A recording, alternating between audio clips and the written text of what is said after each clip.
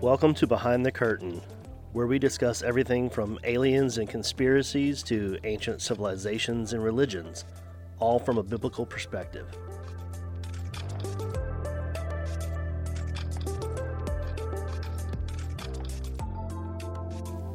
Good afternoon. Hello there! Josh, what's wrong with your face? Oh no, what have you done? Joss is no longer here. Oh, we are going to talk about something fun today. Yeah, it's that time of year. It's that time of year. It's the most wonderful time of year. Hey, for some people it is. Yeah, man. it truly There are some is. people Yeah, that for all you love- pagans out there, hope you enjoy your holiday. Oh, there are some Christians that like it too. True, yeah. But yeah, we are going to talk about Halloween today. And not just Halloween, we're going to cover like the history of Halloween. I'll say it this way: the As supposed, much as we could gather, yeah. the alleged history of Halloween, Right, yeah, the theories. and we're going to talk about some religious stuff, like spiritual stuff that's associated with it. And true to our brand, it's going to tie back to Genesis 6.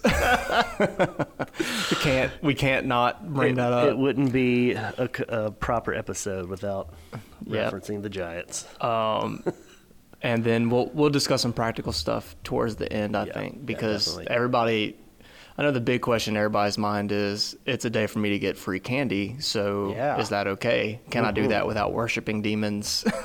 Yeah. All I wanted was a Reese's cup, and I went to hell over it. I just wanted to get out the house and play with my kids and get some candy. It's, not worth, is that Reese's cup worth your soul? Well, we're going to tell you about how all that's evil, so just stay tuned. Yeah. No, we're going to stay very, all joking aside, we're going to stay very, I think, neutral on it. Just try to provide some information for people to make their own good decisions. Sure. And the ultimate rule, as with anything, any similar topic, is follow your conscience. Right. You know, Paul talks about that in Romans. Don't violate your own conscience. Don't violate others' conscience. Yep. You know, that something that might cause other people to stumble. So you do what the Lord leads you to do. But yeah, we'll get into some practical and some fantasy stuff today. Mm-hmm.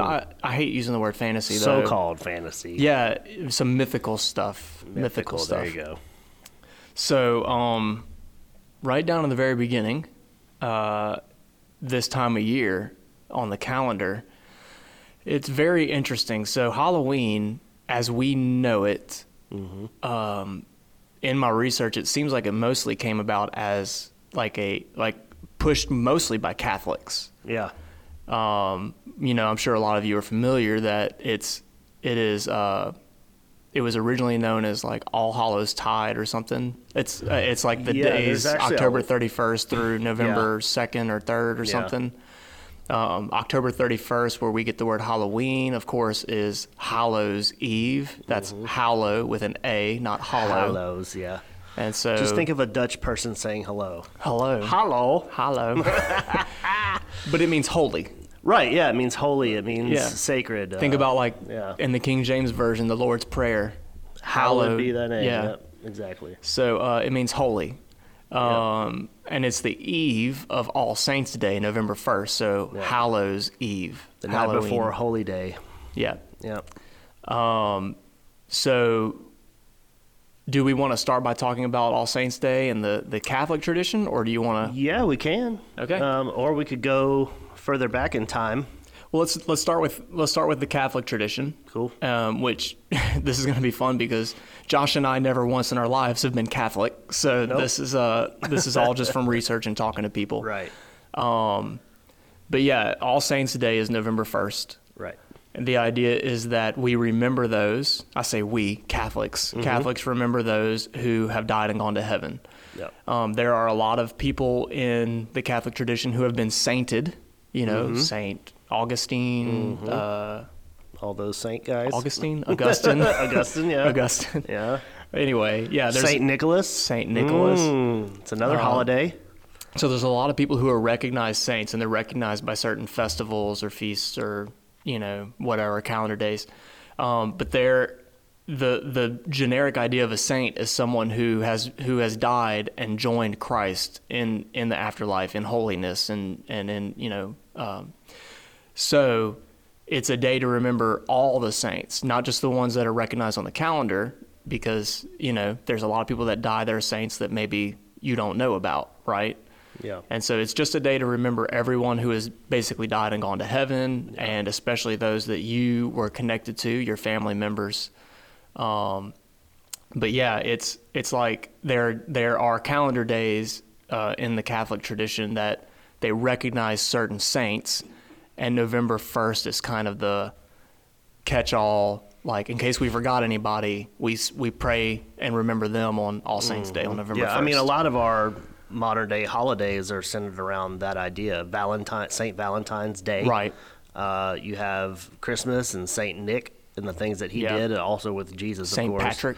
St. Patrick. Yeah, all of these days are Catholic in nature. Yeah, and which are great. I love all of them. When we get into the again, I'll say alleged or supposed Celtic origins of the holiday, there are multiple Celtic or pagan, whatever route you want to go. But there's several ancient holidays that are just based on solar periods, like calendar periods. Yeah. And as we'll discuss, when Christians move in to evangelize these groups, they replace them. So like there's one in the spring too that they turn into a celebration for a particular saint, and then there's one in the summer, and so each of those gets recognized with a Catholic feast, recognizing a saint. So anyway, November 1st, All Saints Day, is just the catch-all. It's kind of like having like the unmarked grave for the soldiers, right? Like these are people that we don't know, that weren't identified, but we want to honor them. So nothing wrong with that. I mean, in Protestantism, we think about things. It's kind of funny that October 31st is also Reformation Day.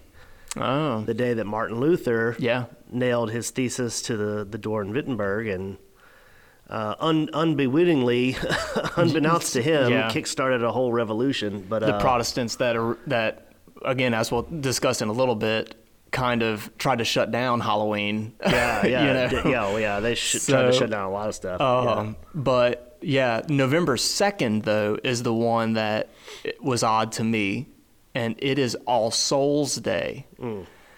And so if All Saints Day, remember saints are people that have died and gone to heaven and are joined with Christ. Those are like the VIP guys. Right. So All Souls Day are people who have died and are in purgatory. And so again, that's a Catholic tradition, like where we come from a Protestant tradition, so we don't, necessarily, that's not even the correct way to say it. Absolutely don't believe in purgatory. Right, yeah. That's a whole nother discussion. I think we understand the idea. Yeah. But definitely don't hold and we've mentioned that a little bit in previous episodes. Definitely. But one day we can do a deep dive into some of those things. That'd be cool. Yeah. But there are people who have died in the Catholic belief that they've died and they don't go straight to heaven and they don't go straight to hell. Their spirits need to be purified so that they are fit for heaven. Yeah, they had a few problems that need to be worked out. Right. And so they are recognized on All Souls Day, November 2nd. And so people pray and in some cases make offerings to basically get those people out of purgatory faster. Yeah. They are depending on the prayers of their relatives and friends to get out of, or I guess Catholic, people who believe that in general, to get out of purgatory. A coin in the coffer rings, a soul from purgatory springs. Yeah. But that's that is that festival. Like they have Halloween, October 31st. They have All Saints Day on November 1st, and All Souls Day on November 2nd.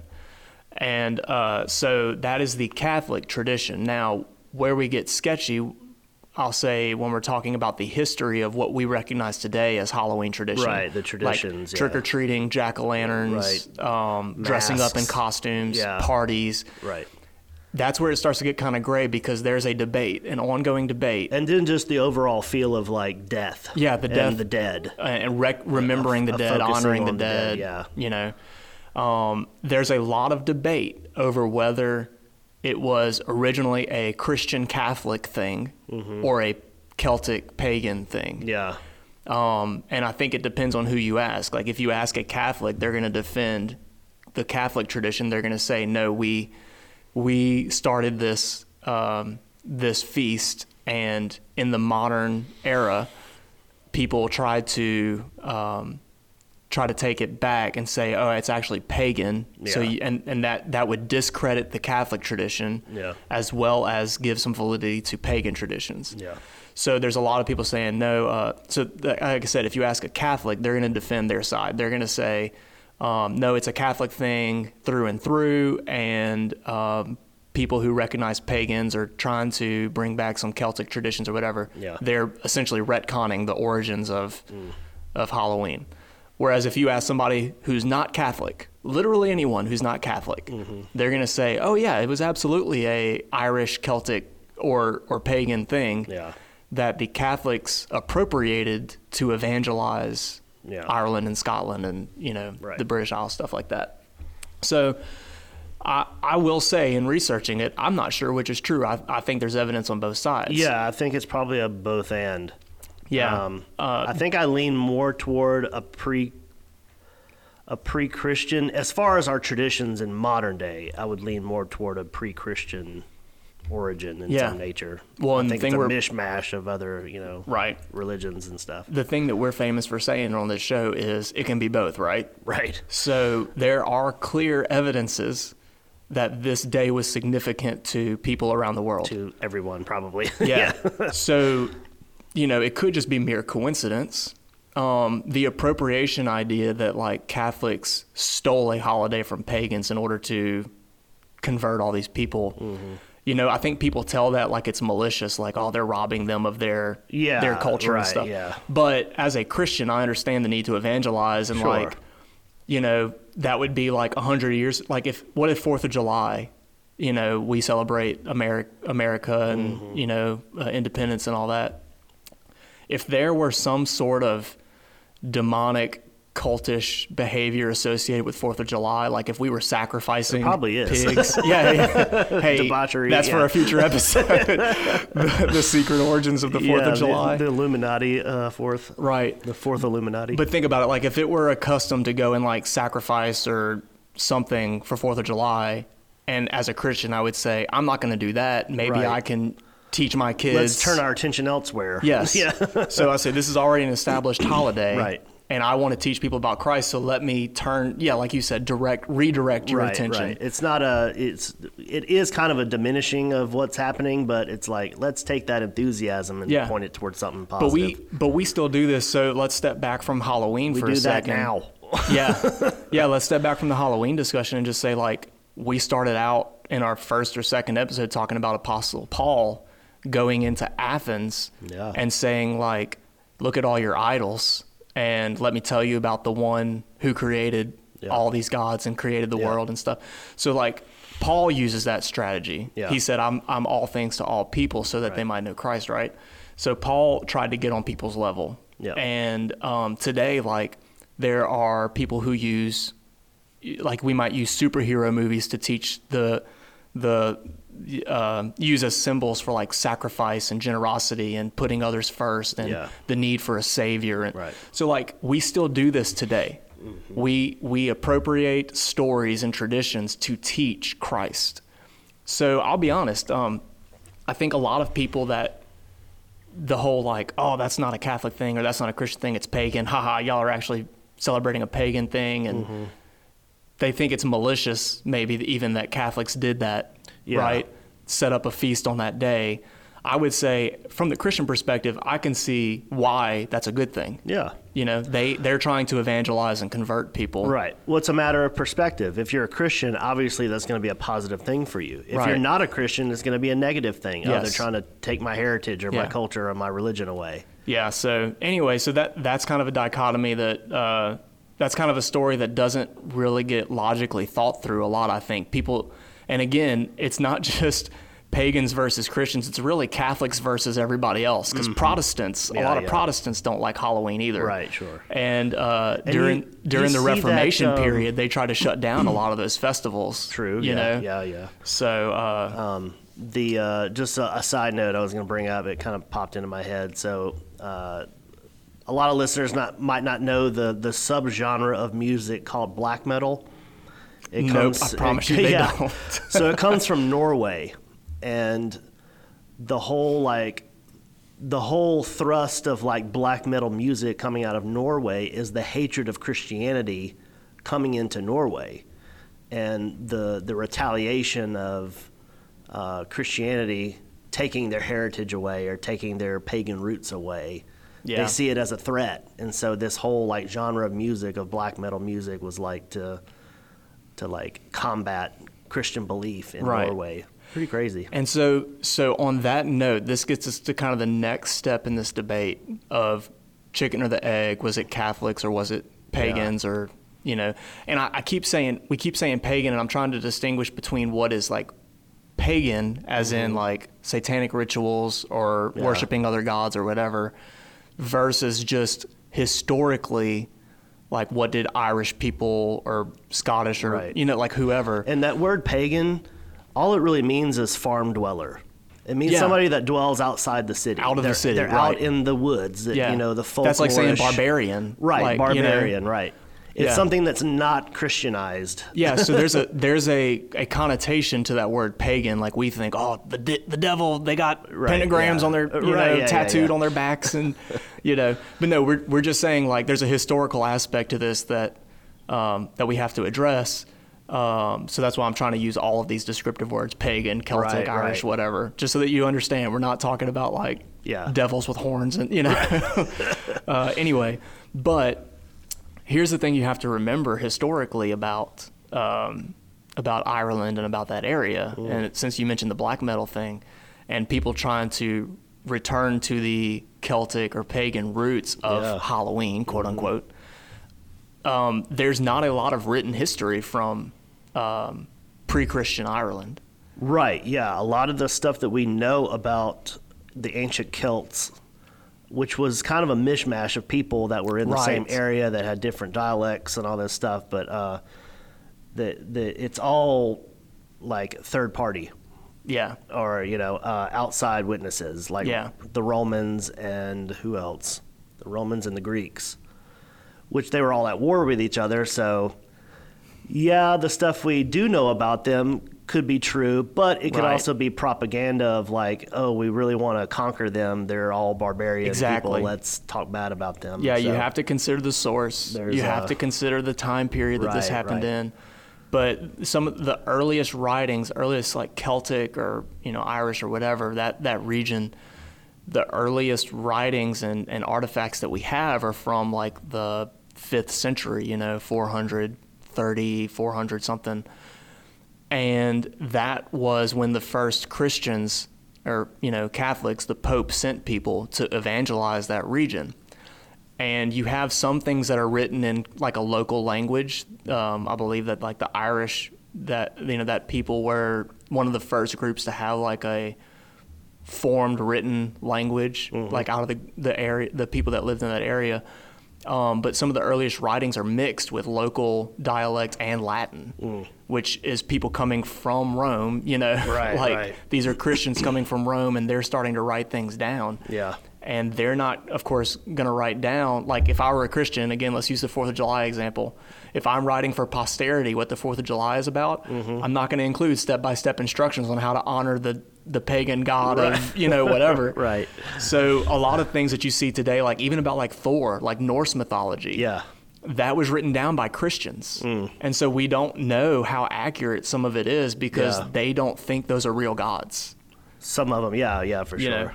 So just keep that in mind because like TikTok and YouTube and stuff right now, everybody who's not Catholic is going to tell you this is a pagan Celtic holiday. Right.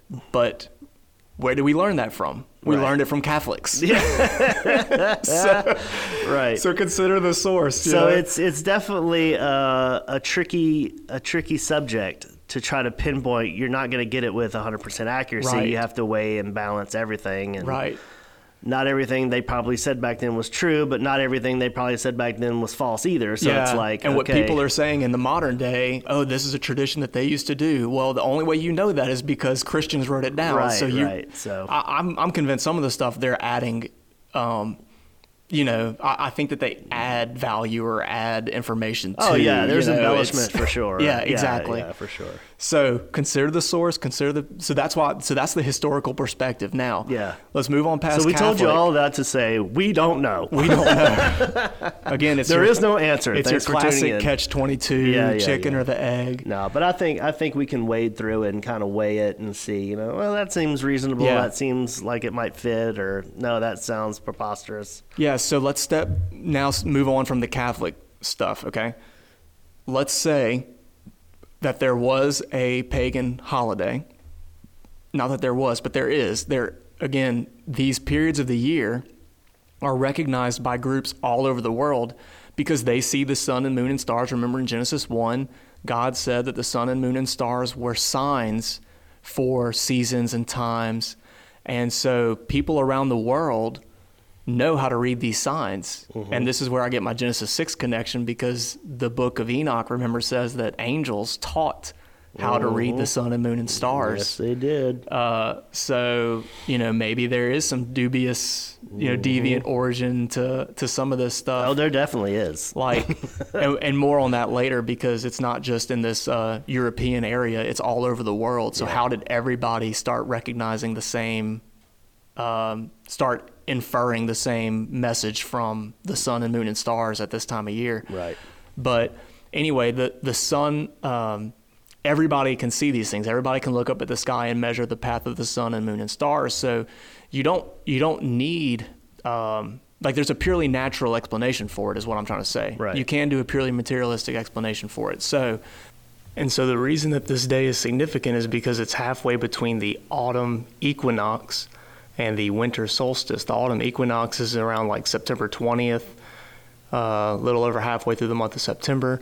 And equinox is when the path of the sun appears to cross over the equator, as the Earth is revolving around the sun.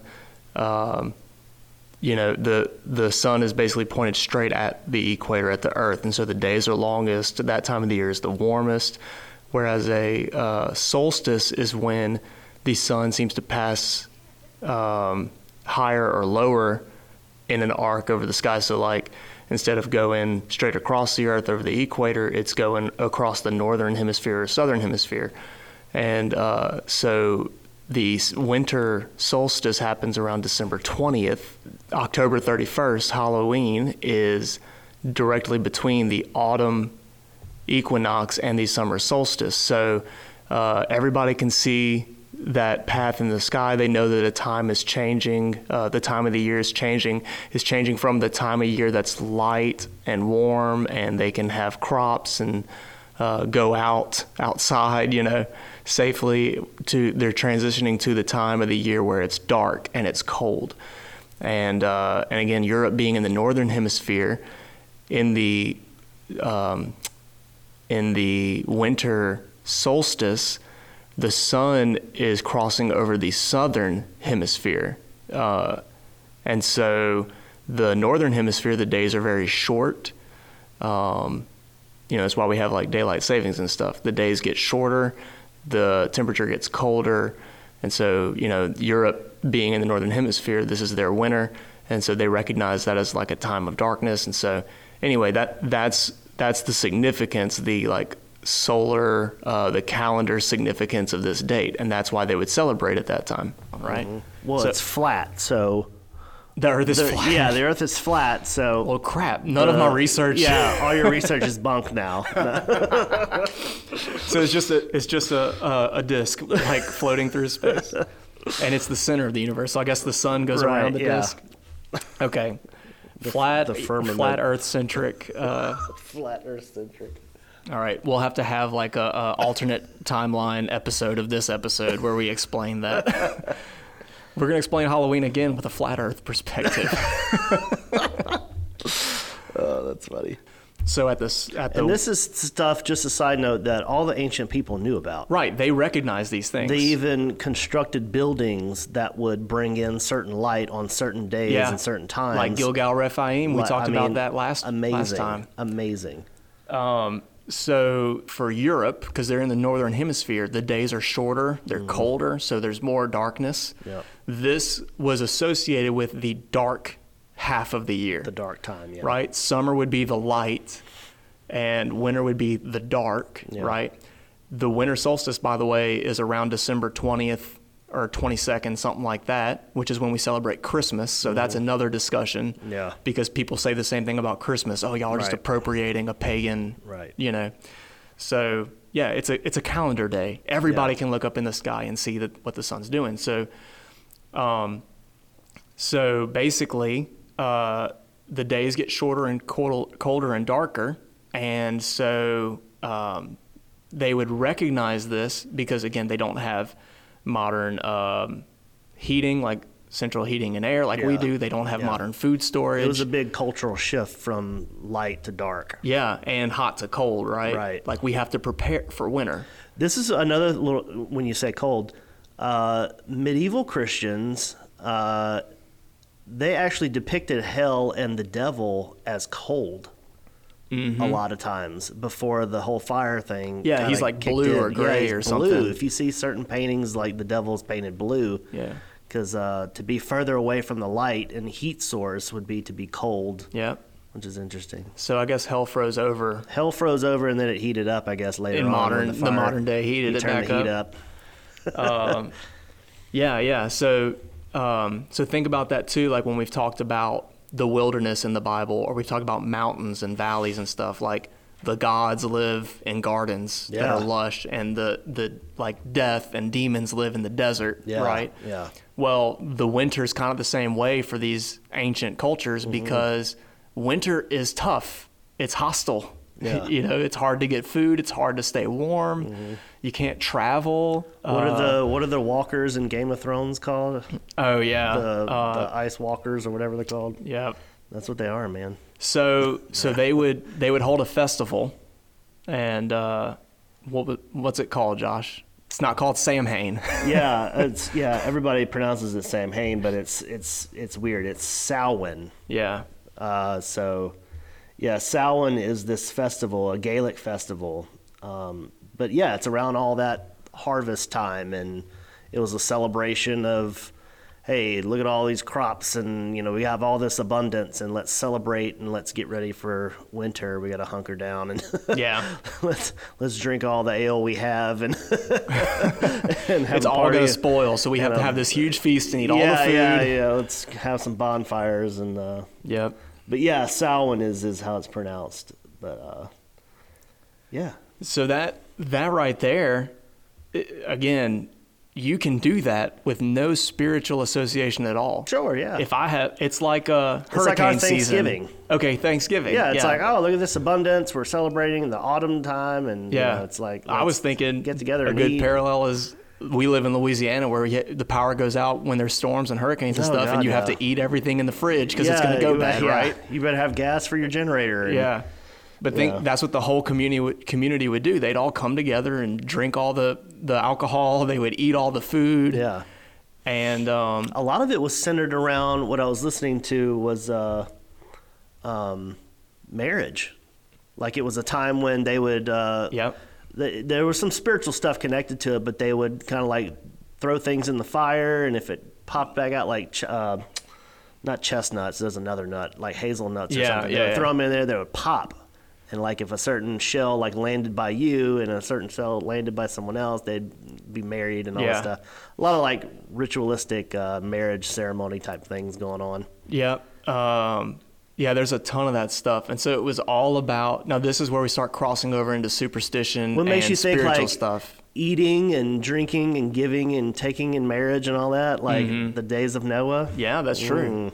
Well, and we touched on this before, that sacrifices in the Bible and in ancient religions were meals. Yeah. It wasn't like, I know in my head, and I'm sure everybody else, you get the basic image of like put a cow, like kill the cow, put it on the altar, you burn it, all up, and then oh, we're done. We did a sacrifice. Yeah, but no, there were feasts that they ate the meat of the sacrifice when it was done. It didn't get thrown away, right? Right. And even in the Bible, it says that like the fat and certain portions were reserved for God, for Yahweh.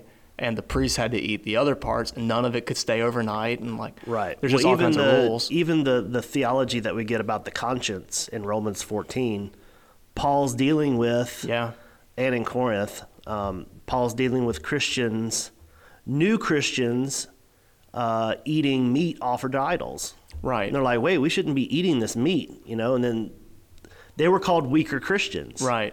And Paul's like, look, like if they think that that's wrong, their conscience is weaker. Yeah. In other words, they're new to this. Yeah. Give them a break. And so don't make them suffer. Right. Don't make them feel bad, make them do something they think is evil but Paul knew, and the more mature Christians that have been around, they're like, well, it's just me. We know that these are not gods at all. Yeah, it's like we're not bothered by this. Yeah. But that's, again, a perspective we don't have, because when I go to the store and buy deli meat, I don't think about, oh, what God was this offered to, like what? when they killed this cow. The altar of the government. Yeah. Maybe we should think USDA. about that, right? It's just a religious organization. But yeah, you don't think about that. Well, they had to think about that if they went over to somebody's house for a festival or a dinner or whatever, or they bought meat, they had to think about, well, what God was associated with this, right? We don't have that connotation now. Right. So this is where we start getting into, like you said, with the bonfires and the nuts and the leaves and the food. And so they started to associate this with spiritual realities. Right. So this is kind of where we get the ideas of our modern traditions of Halloween connected to a more historical looking, if that's accurate information that we have, which it sounds logical. Right. The trick-or-treating, the offerings for the dead, I was watching this Wiccan girl on YouTube. She's a YouTuber and she's a Wiccan, and she was talking about the dumb supper that they have where it's weird. It's dumb. Where they don't speak. They create a dinner on Halloween night, and they don't speak, and they eat, and they leave places for dead loved ones to come and eat with them spiritually. And she mentioned this thing called the Ao Shui. Mm-hmm. And I was like, what? The how what? It's spelled AOSSI. It's pronounced the Ao Shui. And I thought this was really cool. She said that in Celtic religion, that they were kind of like these mischievous spirits, which those are the spirits that you don't want in your house. So the whole idea of the dumb supper was to invite loved ones and their spirits and their souls into your house to kind of like commune with you in a sense. Right. But she said, look, the Ao Shui, you don't necessarily want those in your house. So what we'll do is we'll create some offerings or snacks or food for them, and we put it outside the door. Yeah.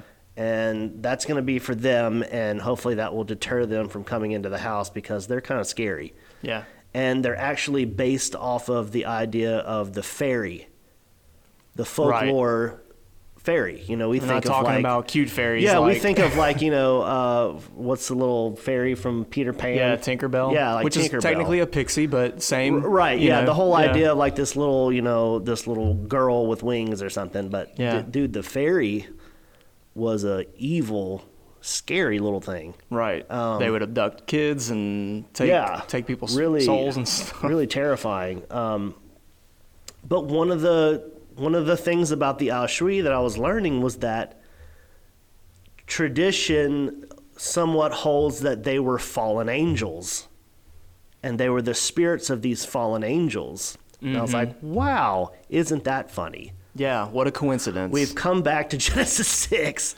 Well, so this is again, okay, let's put it in perspective, because we know that we have Catholic traditions mixed in with this. Right. So during this time of winter, so remember we explained like scientifically, And maybe you didn't follow it. You can go read about it online. The summer solstice is in the middle of the year in the summer, and that's the best time of year because it's easy to live. There's lots of light. It's warm. You can do crops and, all that stuff. Go to the beach, whatever. But in the winter, it's hard. It's difficult. It's hostile.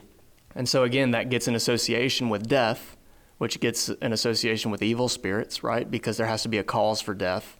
And where do spirits go? They have to go somewhere, so something has to take them. And, so there's all this spiritual meaning that gets added to this. Right. So, like, in the Catholic belief, they believe that part of purgatory, some spirits are allowed to wander the earth because they might have unfinished business or, whatever. Right. So we kind of get that idea of, like, ghosts and hauntings and stuff. Right, they'll come back to their place of death. Some of that's Catholic in origin, right? Yeah. So, like, part of purgatory might be wandering the earth. Now, at that time of year, so this is the reason this feast is halfway between the summer solstice and the winter equinox. And I hope I didn't say that backwards. I did. Anyway, it's fine. We forgive you. Yeah. So anyway, hopefully I didn't say that backwards. But the reason it's halfway is because they recognize this is the time of year where days start getting shorter. They start getting darker. So it's almost like you could divide the year in half. There's the light side and the dark side, right? Yeah, the Jedi and the Sith. Which is funny because they're called Sith, right? It is, dude. Okay, so the Aushwi is the Irish name for this supernatural Celtic race or whatever, the spirit beings. The Scottish, they actually spell it Sith. So S-I-T-H. Yeah. But it's not pronounced Sith, but it's spelled that way. Which I thought, when I saw that, I was like, nerd alert. But yeah, pronounced the same, but spelled like the Jedi and Sith. Yeah. And they're comparable to, like I said a minute ago, fairies and elves. Yeah. Which is where a lot of that folklore comes from. So this time of year is associated with darkness and death and evil and stuff, okay? And so they celebrate the festival halfway in between because that's when the transition happens. That's when the light time of the year is ending and the dark time of the year is beginning. And they actually believe that when this transition happened, the veil between worlds was very thin, and spirits who might wander the earth could be interacted with. And like in the sense of purgatory, they might be making their way to heaven, like they might be ascending, or they might be trying to resolve unfinished business.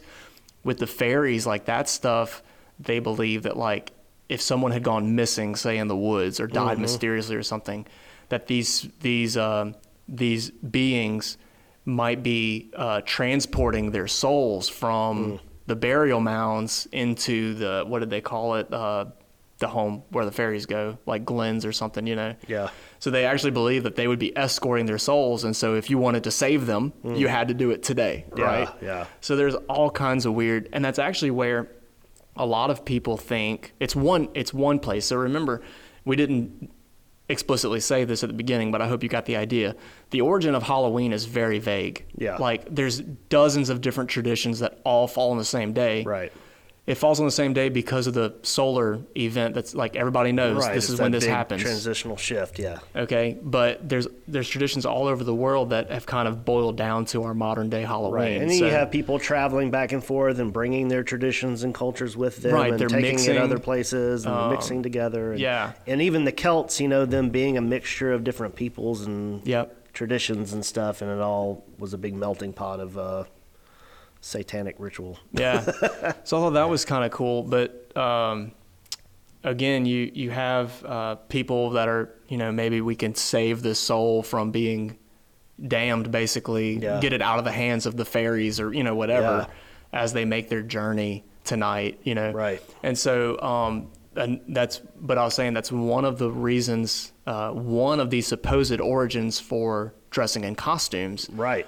People would paint their faces black with, like, ash. They would wear masks or something because they believed there were these bad spirits out and about that night. Yeah, these Aushwi were out there looking for you. And so in order to not get got, you had to disguise yourself as one of them. Yeah, you could disguise yourself and hopefully steer past them. They wouldn't recognize you. So that's pretty cool. Yeah. And again, that's like, oh yeah, that's definitely pagan. But, like, Catholics do this kind of stuff. So think about architecture of cathedrals and stuff. They have gargoyles and Medusas and and then so the belief is that like in that case to ward off the bad. Right. Yeah. It, like you would think, well, if I'm scared of a demon attacking a church, I should put like an angel out, right? Yeah. They believed that putting an image of an evil spirit on the outside of the building, it frightened away the other evil spirits because they said that's a dangerous place for me to go. They've got the head of this spirit mounted on the outside of their building, kind of like you see in like Lord of the Rings or like these old, like the heads on the spikes, right? Right, yeah. It's pretty intimidating. So you had to have an image of the spirit that you were trying to scare off. Gotcha. And so, so anyway, these traditions are just all over. Well, the idea of like warding off evil with like sacred things is a very heavily Catholic, think of the crucifix. Yeah, yeah. And it being like almost like an amulet, to ward off, evil spirits or something. Well, it's just, I seem to remember some of the earliest architecture, from what I've read, some of the earliest like church buildings had Medusa heads on the outside. Oh, wow. And it's like, why would you put that on a church? Like, if I wanted to intimidate an evil spirit, I should put a godly image on the outside of my church. And they said that it was because if a spirit approached, you would have the head of this bigger, badder spirit hanging on the outside of your building, and the spirit would be like, oh snap, Oh, dang. Can't go over there. That's a bad place to be, right? Going back to the spirit world. Yes. But did we talk about like the veil, the idea of the veil being thin during that time? We mentioned it because these spirits are traveling back and forth, right? And then the idea that some of the veil being thinned was in certain places. Oh, yeah. Which kind of sounds like portals or gateways, you know? Stuff we've talked about many times. But I think it's interesting that no matter what culture we're talking about and what time period we're talking about, like they all kind of had this understanding of there is a spirit world and it's really close to ours. Yeah. It's parallel with ours and there's ways to get back and forth, which is interesting. Yeah. And again, the idea that reinforces the idea that we've discussed before, that there's not like this distinction between natural and supernatural. Right. Like you have these two realms that exist on top of each other. Yeah. Like, there are spirits around us all the time and they're, we just can't detect them essentially, except for at that time of year. Right. Which is why people that are in the modern day occult and stuff, they do have rituals and things on this day. Right. And they think, I would even say that they project onto non-occult people, right? Mm-hmm. Non-Satanists or Wiccan or whatever. They think that the reason people are dressing up and going trick-or-treating and having parties and things is because it's so real that everyone detects it whether they're aware of it or not, right? And I've heard people say before that like they won't celebrate Halloween because they know people who have been in the occult, and they say, kind of like you said, like violating their conscience. Right. It's like if I know that I or someone I love came out of that background, I don't want to do this, even though I think it's okay, because it's going to violate their conscience, right? It might cause them to stumble. Like they think this is a very real thing. Right.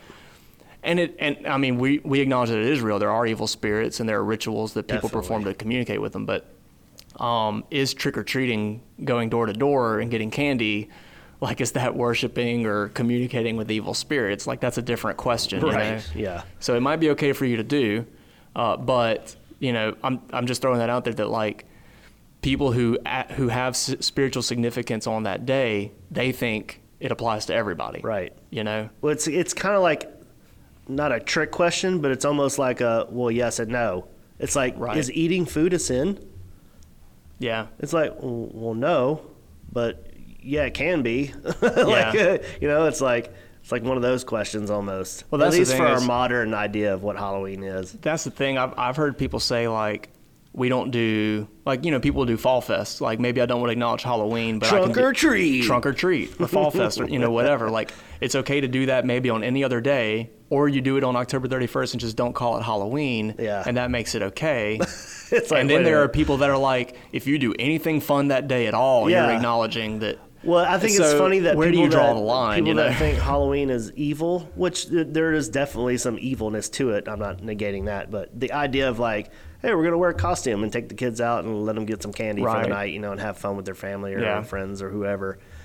And people that think that's evil, but they'll have a trunk or treat at their church and dress up with their family and go and get candy and like do the exact same thing. Yeah, I would just say that's your classic slippery slope. Right. It's I mean, like, okay. Again, if I eat a piece of chocolate on October 31st, am I celebrating Samhain? Right? Like, you're done. I smell the brimstone on you already. Yeah. I'm just saying, I like chocolate, man, and there's a lot of it around Halloween. Now, see, I like chocolate, but I like the fruitier candies. I like the Starbursts. I like the Skittles. The fruity candies, the Airheads. No. And let me break this down real quick. This is super spiritual. This is something the Lord showed me. If you put fruit candy and chocolate candy in the same container, it ruins the chocolate candy. Well, yeah. Please don't do that. I do not want a Skittle flavored Reese's cup. Dude, I don't know how people don't understand that. In my movie room, I have a little old like candy machine, and I put Reese's on one side and I put Skittles on the other, and somehow they got mixed together. Oh man. And it was like and they look very similar. So it was like trying to find that is just the worst, because chocolate. I will pick chocolate over a fruit flavor every day. Yeah. And so if I find that like somebody had some Starburst and like a Hershey's bar in the same bag, I'm like, oh they man. touch each other. We must stay separate. It's 2022, guys. Candy segregation. Like, we know this. How dare you? Where's Greta when I need her? It is a property of chocolate. How dare you? Well, anyway, trick-or-treating. So costumes have multiple origins, and that idea. So that was called, there was a name for that. But yeah, dressing up has more than one origin as well. Yeah. I mean, but that's the one that everybody quotes. Trick-or-treating has a couple of origins, more than one. There's a lot. And again, it's like, well, which one came first? Right. So let's address this question real quick. Is doing something that a pagan did, does that make it pagan? Right. So like, for instance, a pagan ate a sandwich one day.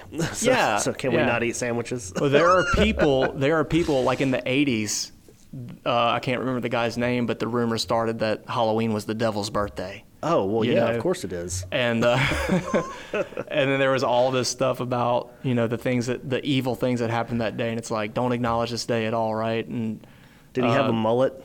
I don't remember. No, I never saw a picture of him. I was just reading about it. I mean, it was the 80s. But you can't trust a guy with a mullet. Yeah. Speaking of mullets, just real quick, has anybody else noticed that the mullet is back now? Oh, man. What the heck is going on? Yeah. How did that not get sent to the netherworld where it needs to be? Why is every baseball team and high school kid wearing mullets now? Somebody snatched it out of the hand of a fairy on October 31st. What is going on? Yeah. I wonder if like mullets were a thing like back in like Bible days. What if Jesus had a mullet? What if Jesus had a mullet? No, he didn't. I mean, he couldn't. What if he did? Maybe. It would have been perfect. No. It would have been the perfect mullet. He would have done it excellently. The perfect mullet. He's like... Yeah. So trick-or-treating, okay? Yeah. Party in the back. A Halloween party in the back. So... I want to get back to these Ashui, bro. There's a lot of cool stuff. Yeah, are they connected to trick-or-treating? Because I can wait on that. They are kind of.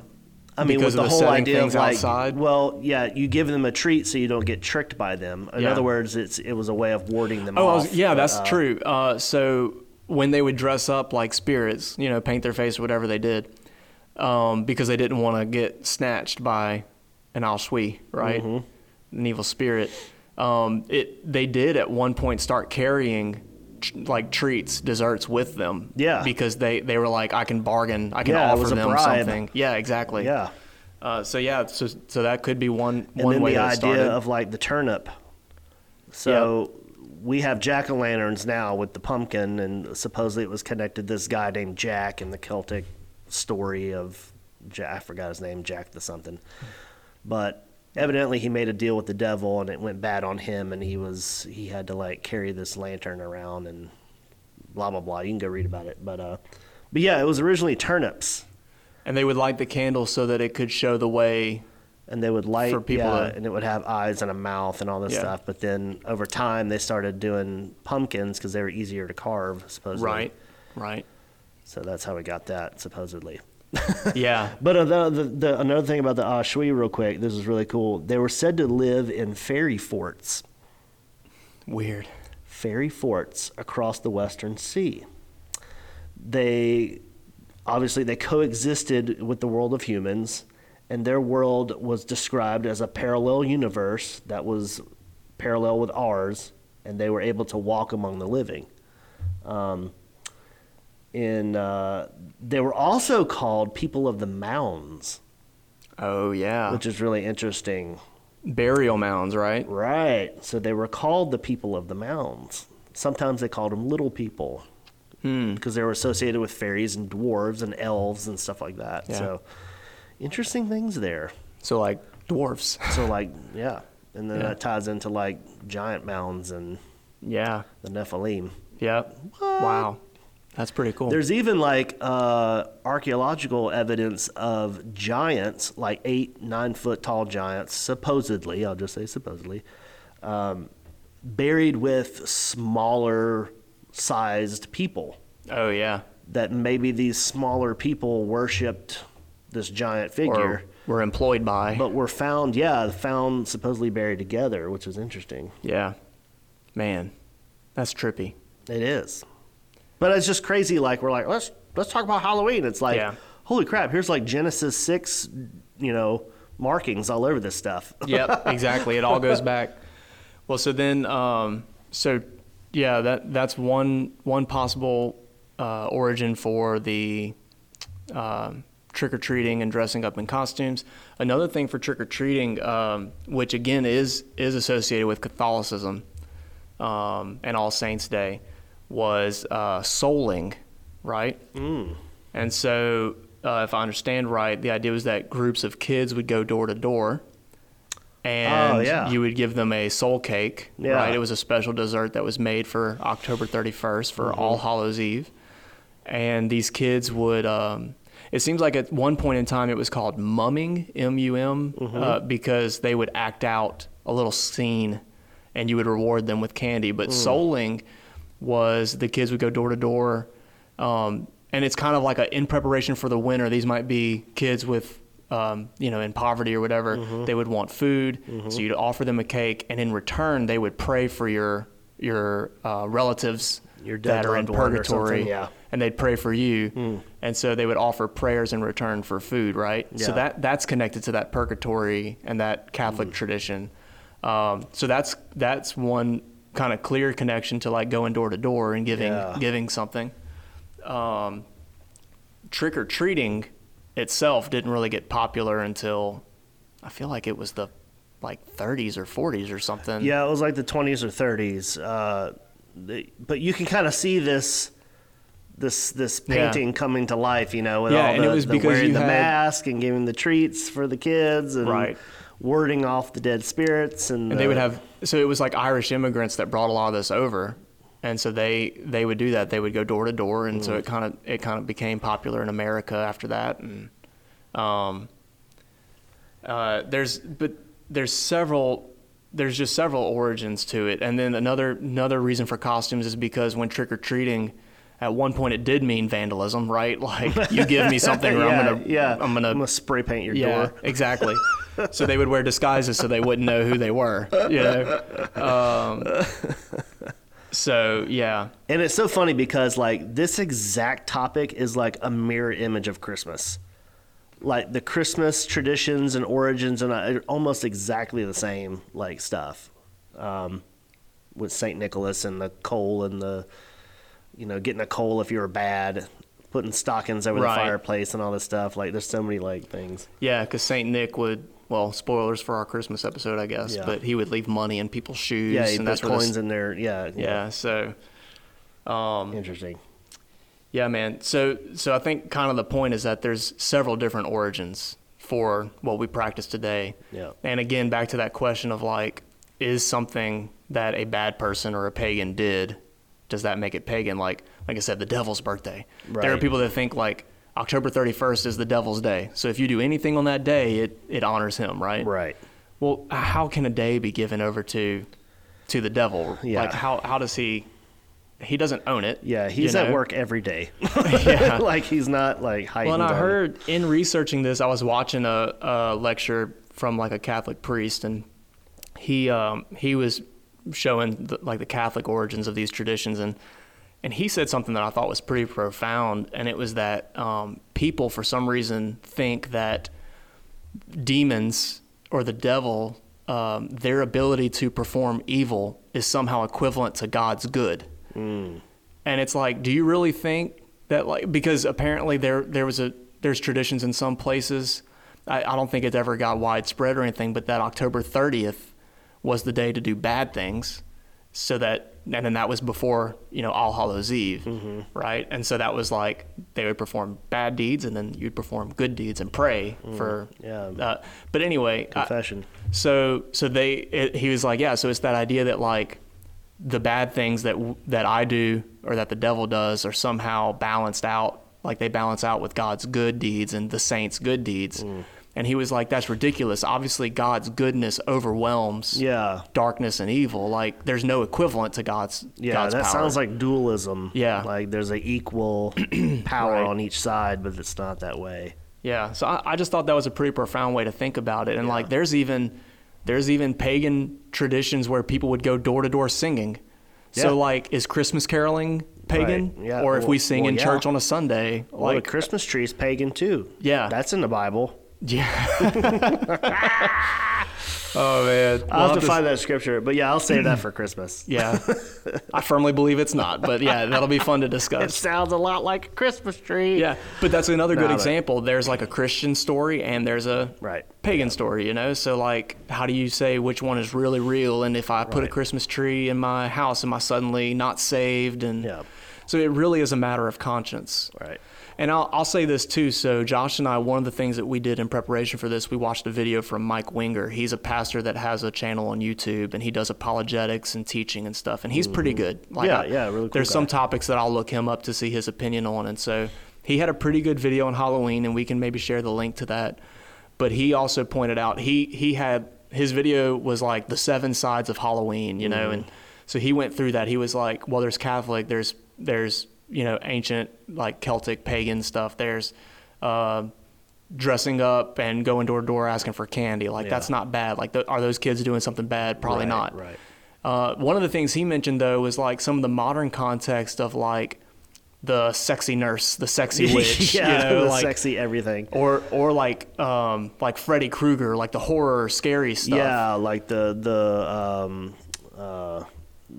terribly violent or the extremely promiscuous. Like we should know that that's not right. Exactly. Like we should know so there is a dark side. Sure. And he explained it perfectly. I thought he talked about the carnival mentality, right? The idea that a person, if they're in a certain environment, like a certain group of people or a certain day of the year or whatever, under certain circumstances, they'll make decisions they wouldn't normally make. Right, exactly. And it's called like a herd or carnival mentality. Yeah. So Halloween, you might have someone who's perfectly, a responsible person that has sound judgment and is very, respectable, act out on Halloween. You know, they might dress overly sexual or dress in, as like a horror character or whatever. Yeah. And they wouldn't normally do that. And so he's like, obviously that's wrong, being promiscuous or being like, glorifying the fear and the violence and stuff. Right. Yeah. Like, obviously that's wrong. So we shouldn't have to question that. But does that mean that if a little girl dresses like a princess and goes and knocks on her neighbor's door, like, she's not necessarily doing anything wrong, right? Right, sure. And I even know a lot of people that are Christians that they will, when people come to their door, they'll, give them a gospel tract or, like they give them candy, obviously. Like Mike Winger, he said, we give good candy because if somebody comes to my door, I'm going to talk about Jesus and I don't want them to hate me, right? Yeah. So I'm going to give them good candy. Let me tell you about Jesus. Here's a piece of broccoli. Yeah.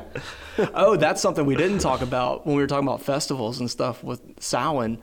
Bobbing for apples is a Halloween tradition. Yeah. Supposedly there was an abundance of apples, and well, it was a symbol of abundance. There was a Celtic goddess that was symbolized with an apple. Yeah, well, yeah, but it was like a god of harvest or something. Yeah. And so the apple was symbolic. So if you went to somebody's door and they gave you an apple, they were saying, "Oh, I hope your year is, or that your winter or whatever." That's connected to like giving your teacher an apple. Maybe. I hope you can put up with us students for the year. I wonder if any student ever gave like a can of like applesauce or something. Maybe. Does it count if it's already mushed up? Yeah. But no, like bobbing for apples, there's a origin for that. That's so I'm glad you came back to the Samhain thing, because I had a couple of little things that I could throw in the wrench of our system here. The Druids. Oh yeah. So the Druids were like the holy men of the Celtic religions. Obviously, our modern interpretations of Druids, are like we're associated with witchcraft and sorcery and magic, and that was probably true. But I saw this other thing about this. So there was like a 3-level or 3 different offices of like the holy figures in Celtic religion. And one of them is obviously the Druid. Like we know, most people know about the Druid, which was kind of like the holy man, the shaman, the sorcerer, wizard type figure. Mm-hmm. We always think of like the long robe and like Gandalf looking Druid guy. A wizard. But then there was the Bard. I automatically thought, like medieval, like minstrel. They were making more Dungeons and Dragons references. Right, yeah, exactly. But the Bard was a poet and somebody who was almost like a physical like blog. Like they would hire a bard to like record what they did in his head and in his poems or music, that like their history or their origins or whatever they believed. He was almost like an index of like so then people could keep that memory, oral tradition, because it was easier to remember a song or a poem, right? Yeah, so like he was Good like King Wenceslas. He was like a philosopher or a historian, but also like a poet and a singer. Yeah, but he was closely connected to the Druids, who were kind of the more spiritual side of it. But then they had this third class called the Vates. I don't know if you heard of that. I don't think so. I'd never heard of it either. Which is shocking, because I'm a huge nerd. Right, and so I'd never heard of this either, but the Vates were like, if there was a sacrifice to be performed, the Vate would be the one that would do it, with the oversight of the Druid.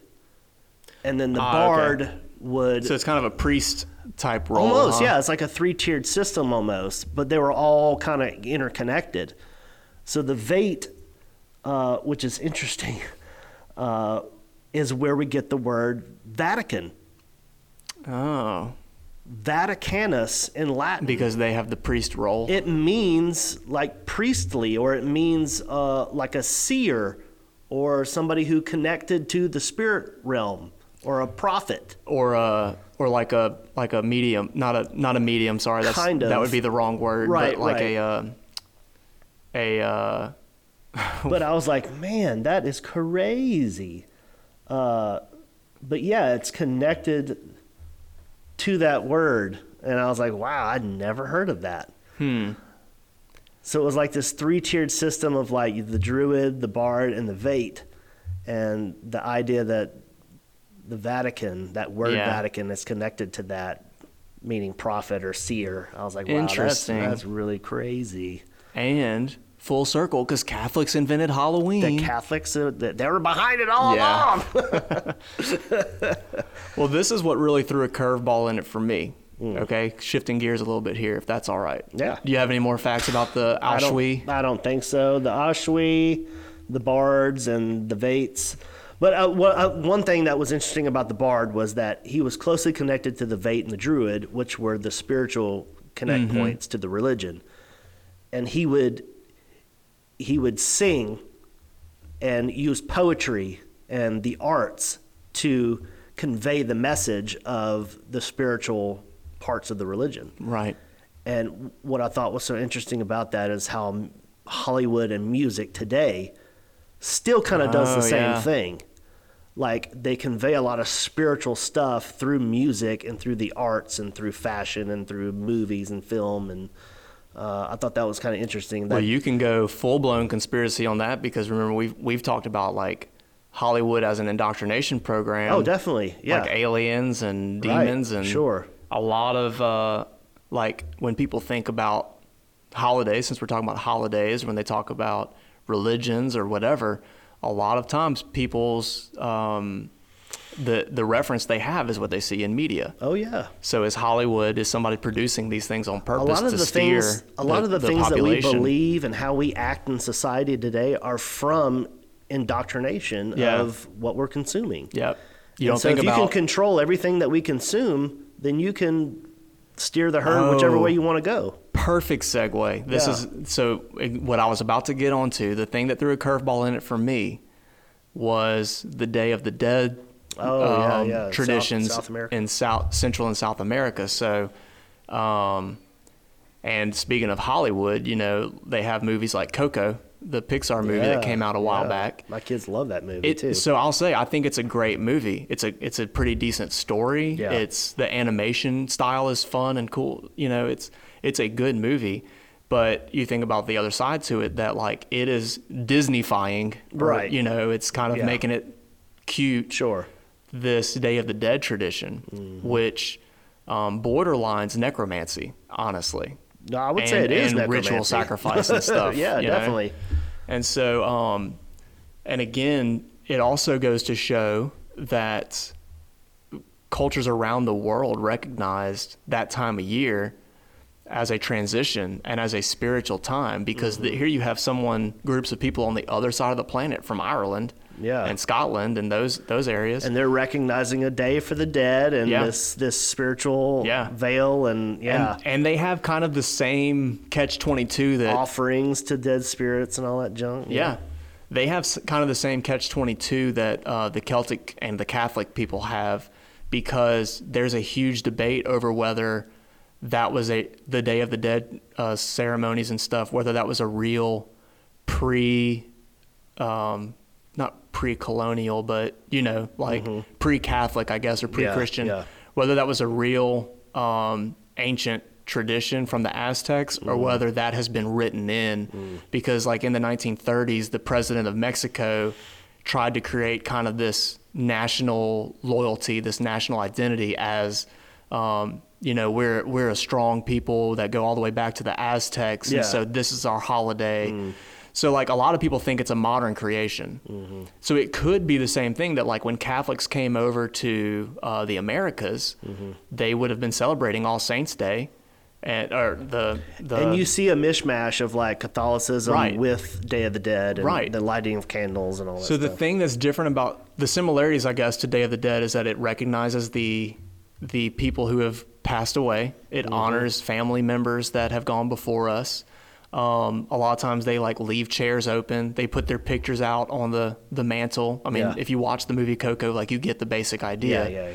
So that's similar to a lot of those Celtic traditions, right? Yeah. You know, they would have the empty chair, you know, whatever. They have some tortillas out on the table, some tacos. But there's some other things kind of built into it. Like if you believe that it's of Aztec origins, they would make idols out of certain tree bark that were spirits that would either ward off evil spirits or they would guide humans in the afterlife. Like in Coco, the yellow petals that are all over, those are marigold flowers. And they believed what they would do is they would, when they would set out their offering and the things to remember them, and they would set out like the cloth and everything, they would clean the graves and stuff, and they would set out these flowers because of the smell and because it's a attractive sight. And so that became the tradition to put these marigolds out. To kind of help clean up these graveyards and things.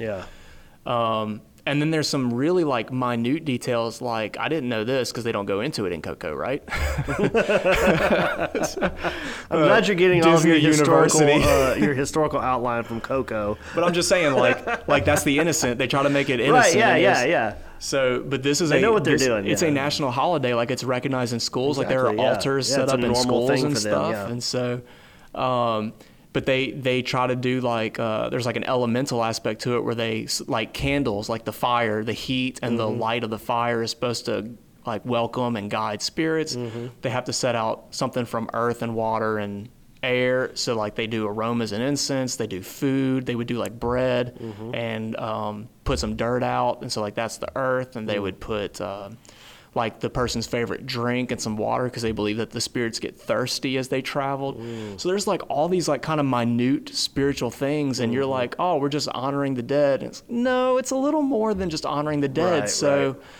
So that which will say, like, there's nothing wrong with remembering a loved one that's passed away, you know, whether they were Christian or not. You know, thinking of a loved one. You know, I just had a family member that passed away recently, and it's like, I think it's good to remember them, to honor them. You know, if you have a picture of them or something, you put it up. You want to remember who they were, if your mom died or your grandmother or your grandfather, to remember them and carry on a legacy, especially if it was a Christian legacy. You know, or that like would visiting be a grave site. But when it gets to the point of like contacting and connecting with that side of that's where I think biblically, you know, and I got some scriptures pulled up, but biblically that's an error. That's something that we shouldn't be dabbling in. It really is a fine line, because again, in those cases, especially in the Day of the Dead, I'm sure there's equivalents in the Celtic traditions too, but like in the Day of the Dead and the Central and Southern American stuff, they are offering things to the dead. They're putting out their favorite food. They're trying to receive wisdom or love, you know, warm feelings or whatever. Right. Like it really is crossing that line of like not just remembering but communicating, and I think that's where the question comes in, is like, is this wrong? And so I don't know. I don't have, you know, I'm not Hispanic, and I don't have anybody in my family that's Hispanic, so I don't know if it's something that can be observed without that part of it. Right. You know, like, but like, yeah, if you have relatives that die, it's common to go out to their gravesite and that's what I was going to say. Tell stories about them. That we do as Americans, you know. Yeah. So it's kind of, where is that line? Yeah. You know, it's different if you're trying to communicate with the dead, which is something the Bible explicitly says not to do. Right. And then the question of like, is it really ancient? Because there are modern scholars who study, you know, Hispanic or Mexican history and stuff like that say it's not an ancient tradition. It's when Catholics came over, they had their they had it All Saints Day and stuff. They had their traditions already. Yeah. And then locals. And it was thrusted upon us. Yeah. Well, like again, the movie Coco, because it's. Everybody has seen it, or I assume a lot of people have seen it. But I've seen one called Book of Life. Okay. And it's almost the exact same tradition. Like the little paper, even the little paper decorations that they set out, they cut images, you know, like, and it's typically religious icons like a cross and that sort of thing. Yeah. But the reason they do that is because when Catholics were there, they said, hey, let's not carve idols out of wood anymore. Why don't you just make some nice paper and hang it up? And so they taught them how to cut, you know. Which is still wood.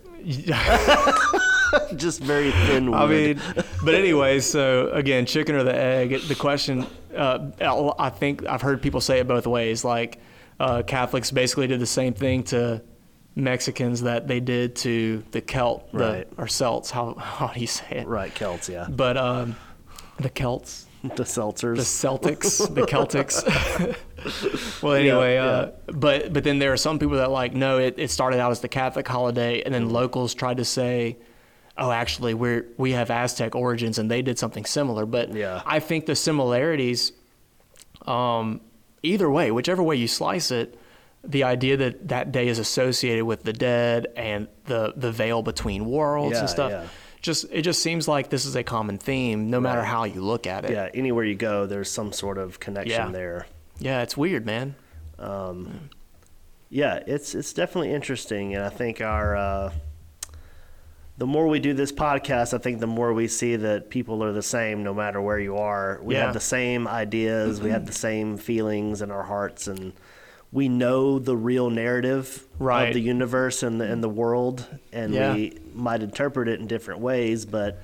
Well, that just goes back to the Genesis 1 through 11 story. Like, we talked about the Garden of Eden, and we talked about Mount Hermon. In the future, we'll talk about the Tower of Babel, but, like, we believe that people all came from the same origin, and that the good things and the bad things they were taught, They were taught some good things by God, and they were taught some bad things by angels who rebelled, and then people spread out over the whole world after Genesis 11. And so why would someone in Central America or South America be celebrating the same day the same way as someone in that are worlds in apart Europe, and they're not supposed to have any contact whatsoever together? Yeah, it's coincidence. Pyramids all over the world. Yes. Pyramids.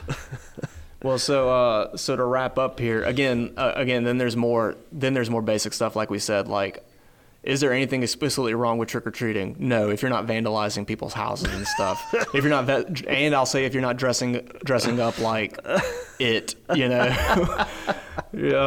See, even that, like, little parts, I'm not super Christian-y. Like, if you dress up like a scary something or not, I don't have a problem with that. But it is weird. It is. I'll say it is weird to like. I mean, like I watch say that stuff is demonic and that's horror genre. Yeah. And then one day of the year it's cute. Like I'm not. That's a line I'm going to draw. Right. Same. And I'm just playing devil's advocate here. Like, yeah, I kind of think this way, but playing devil's advocate at the same time. Like, I watch horror movies. Yeah. There's some I won't watch for sure if it gets a little overboard, but.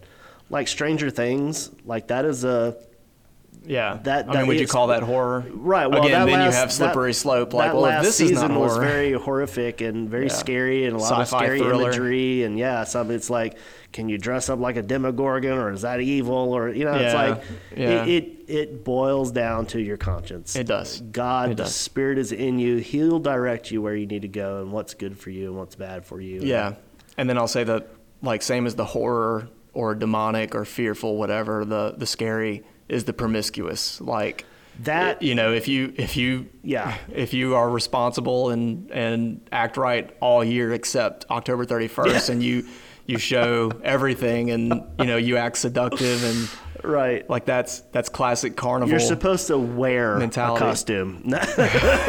You're supposed to wear something. It has to be on your body. It needs to be cover not your body. Painted on. Okay. Oh gosh, but yeah, that's an inappropriate way to act. Sure. Any day of the year. Sure. So like, if you're going door to door like that or going to a party and getting drunk and whatever, it's not okay one day of the year. We have the same problem in the South with Mardi Gras. Everybody tries to act bad before the feast or the fast. I mean, well, then it's just the whole idea that like even Paul said like everything is permissible for a Christian.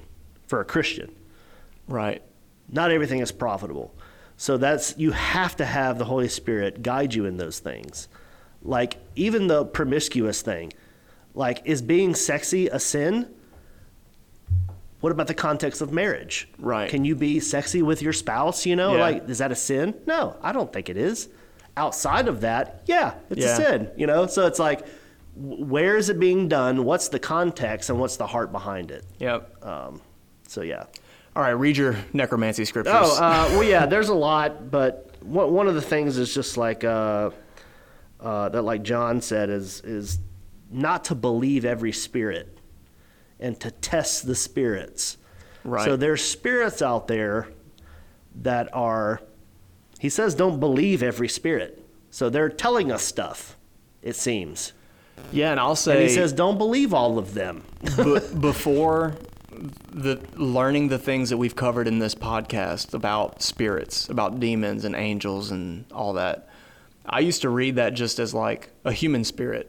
Like me talking to you. Right, yeah. Like I would say, hey, Josh gave me this advice. I need to test his advice. Is he interpreting that scripture right? Yeah. But this, in the context that we have been discussing things in this podcast, that means spirits. If you receive communication from a spirit. Right.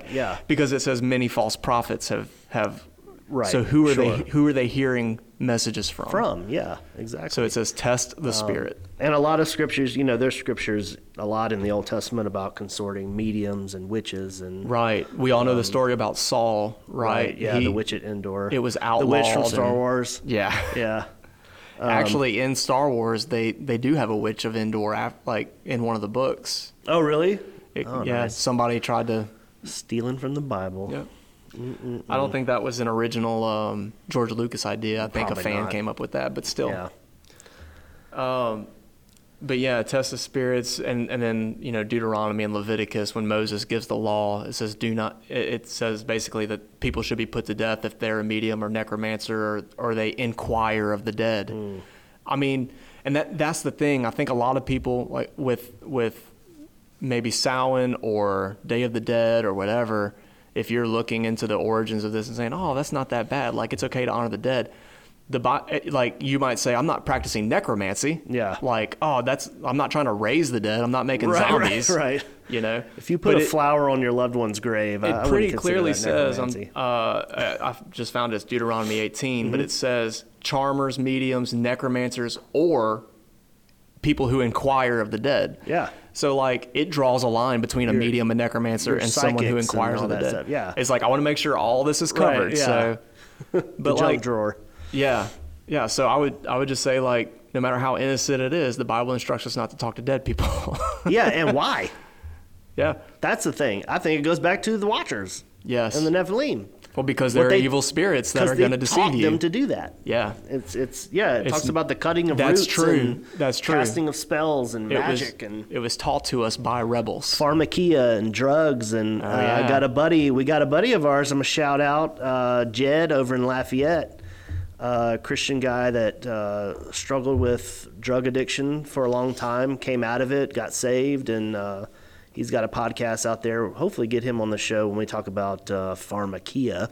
Yeah, we'll have to do that soon since we've discussed Ryan, that in this episode. do we want to announce maybe a special I don't want to give too much away. I will say, like, hopefully maybe for Christmas, it could be something we could open as a Christmas gift. Maybe so.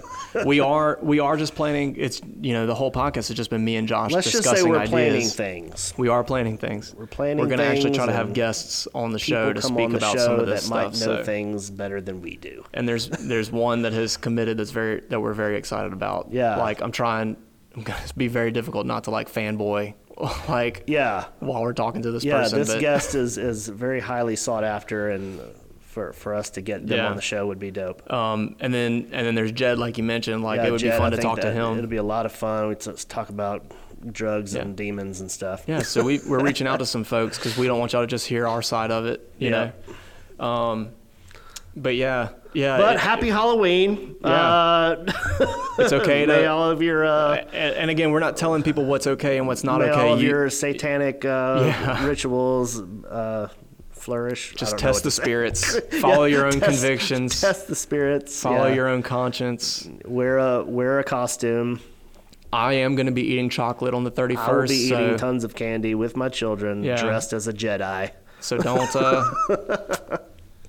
My lightsaber definitely comes out every Halloween. I'll just say that. I bought Whatever, bro. You keep that at your desk. You hit people as they walk by. Dude, when I first bought it, don't act like it's a special day for you. When I first bought it, I kept it at my desk, and just like every 15 minutes or so, I just kind of turn it on, wave it around, and turn it back off. Yeah. When a meeting gets too boring, Josh just goes, puts up the stakes a little bit. I like Halloween because it's my excuse as a 40-year-old man boy, to dress as a Jedi and run around with my kids. Yeah.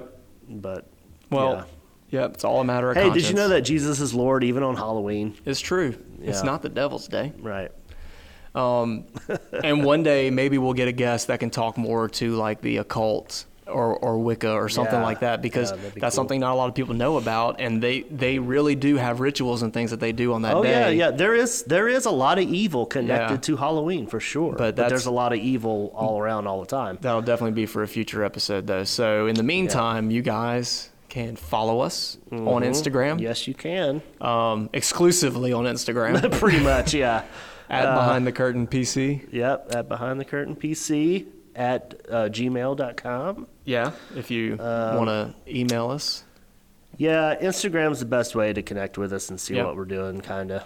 And we love hearing from you guys. Again, that's really what we want our episodes to be built around. We want to communicate and interact with you guys, and it gives us something to look like. Yeah, I like the challenge of learning answers for these questions. Definitely, yeah. Questions are like the funnest thing to get. Like, hey, we like your podcast. What about this question? That's like the best thing ever. Otherwise, you guys are just going to hear whatever me and Josh want to talk about, and who knows?